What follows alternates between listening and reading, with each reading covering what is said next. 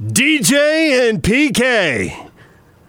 It is time to talk NFL draft with a former Aggie quarterback. Oddly, a former Aggie quarterback was selected in the first round of the draft. It's not the quarterback we're talking to. Riley, good morning.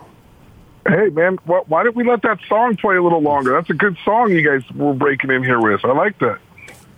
There you go. There you go. Well, the reason we didn't let it play longer is we wanted to have more time for you to share your genius with the listening audience. Thank you. Thank you. I appreciate that. I appreciate it. Jordan Love to the Packers. Is it a good fit, a great fit, a poor fit? You have reservations? You are excited? A combination of all of the above? Combination of all the above.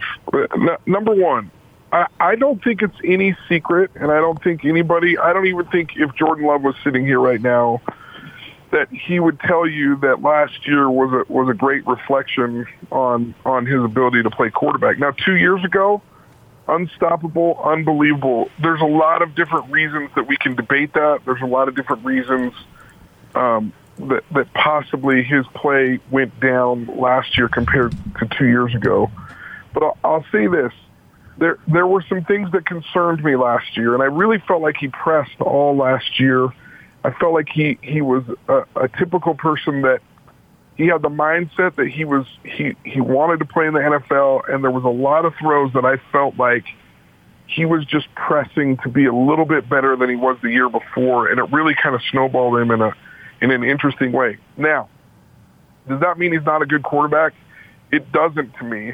And that's where I think the pick with the Green Bay Packers becomes really, really an interesting pick for me because he gets a chance to learn from a future Hall of Famer. He gets the chance to kind of ease his way into the NFL, learn the game a little bit more, settle himself down and realize that he belongs in the NFL so that when he does start, he won't be forcing and he won't be doing some of those mistakes that he made last year.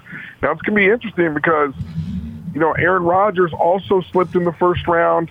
One of his biggest complaints was that Brett Favre didn't do anything to guide him, to help develop him, or any of those things.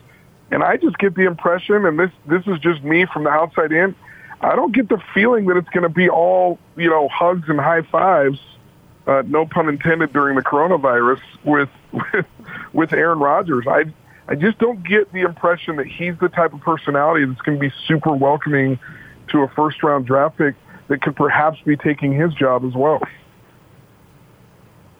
Yeah, that's exactly what we were talking about as far as I view it as it's not Rodgers' role to mentor him. It's Rodgers' role to compete with him and to drive up the level of competition. And conversely, if I'm the coaches of the Packers, the offensive staff, I want Jordan Love coming here thinking, hey, I'm looking to play. I'm not just looking to come in here and be somebody's backup for 4 or 5 years because if Rodgers plays as long as he wants, that's what it could end up being. I'm looking like I want it to be a Steve Young situation where I'm looking to play and eventually, buddy, Aaron Rodgers, if you want to play in this league, you're going to have to get traded. That's the mindset I would want Jordan Love to have. Yeah, and all things point to that Jordan Love is a great person. He's a humble kid. He's a person that's liked in the locker room and around that campus up at Utah State. People love this guy, and so if he has the right people in his ear and he comes in with the right attitude, then regardless of how Aaron Rodgers responds, it can be a positive for him. But it is going to be an interesting situation. I'll be watching it very closely because, I don't think that anybody that's worth their salt, even if they're on a terrible college football team, isn't trying to compete to win and isn't trying to compete to win a position. So it's not like any of these quarterbacks that go and sit for a couple of years are ever sitting there going, oh, well, I mean, this guy's way better than me. And I don't think that's going to be Jordan Love's mindset. But it would be nice to have just a workable relationship, in that locker room. And I'm really interested to see what happens. Where the other part where I think the Green Bay fit for Jordan Love is really, really interesting is you have a young coach in Matt LaFleur who runs a similar offense to what Jordan Love was running 2 years ago with Matt Wells and company. And I think that this system that Green Bay is trying to run, and the idea of being able to go fast and then maybe bring it off a little bit, then go fast and bring it off, is something that really suits his skill set.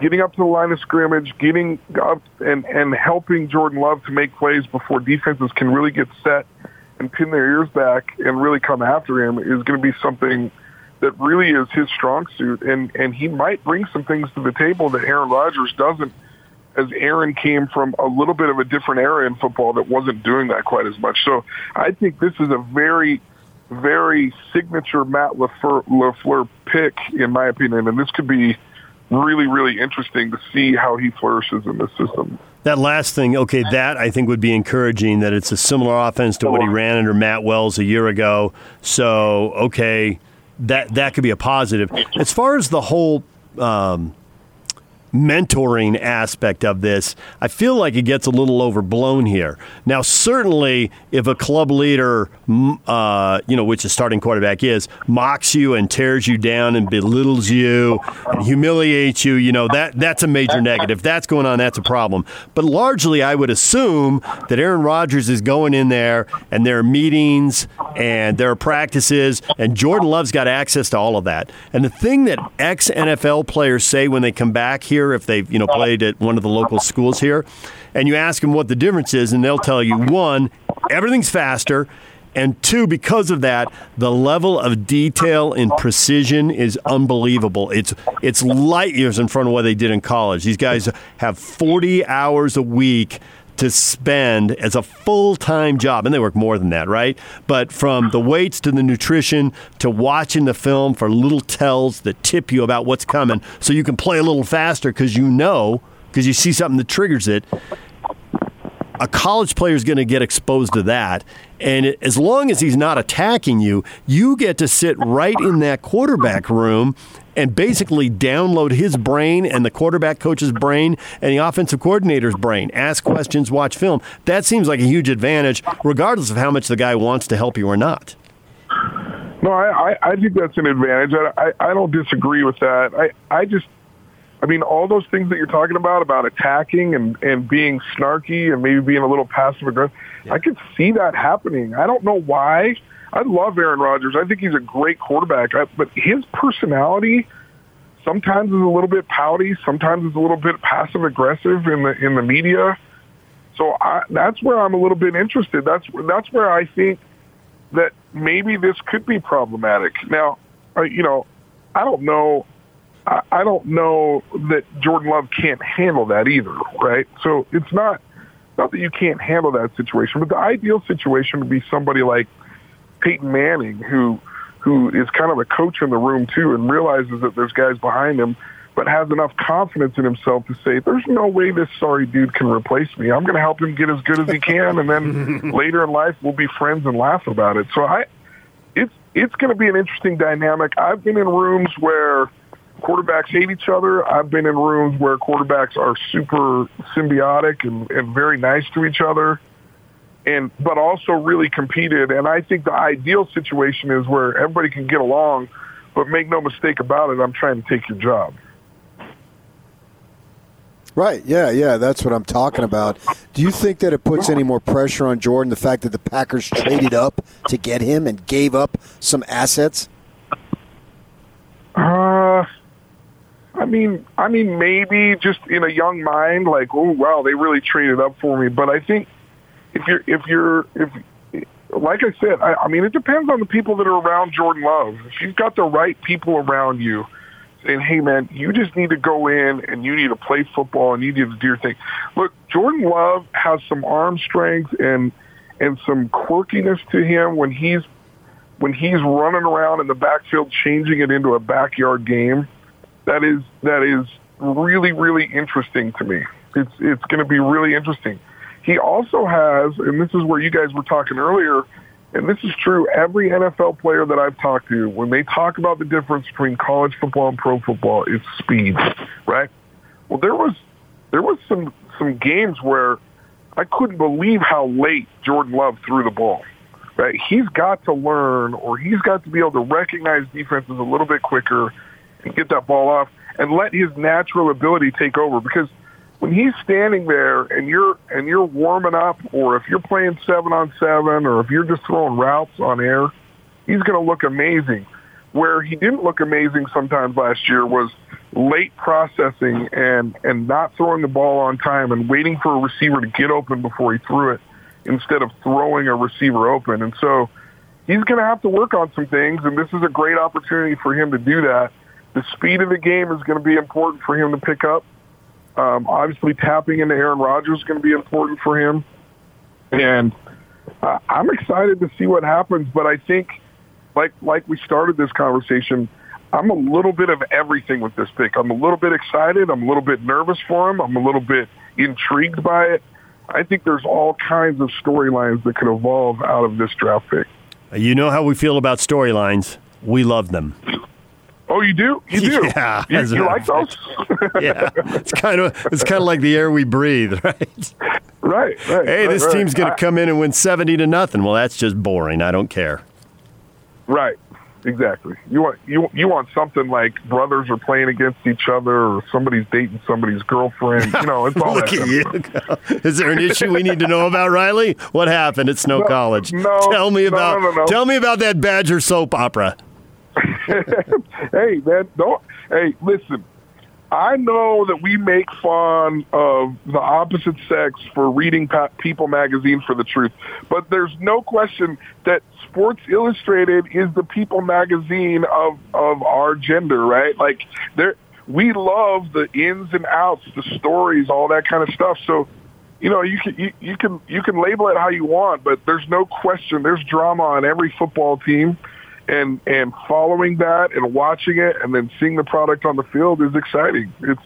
It's why we enjoy it. It's not just a game. What do you forecast for Tyler Huntley coming up likely on Saturday? God,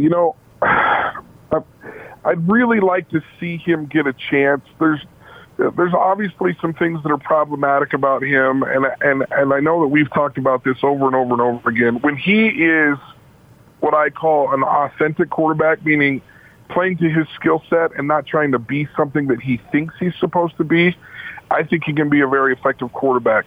Does he have the accuracy and the arm strength to be a quarterback in the NFL? I hope so. And I'd like to see him get a chance and be under somebody where he can really get the tutelage and really get the opportunity to show his work ethic and be, I guess, what you would say a master of his craft, right? Like really getting immersed in football and really just being that kid that works hard. Do I see him being a starter? Man, that feels like a little bit of a stretch to me, but I certainly think that he could be a good player and that he could be a serviceable player in the NFL for a few years. Hopefully, every player that goes to the NFL, I'm hoping they get their 4 years so they get their pension, and then from there everything else is gravy, right?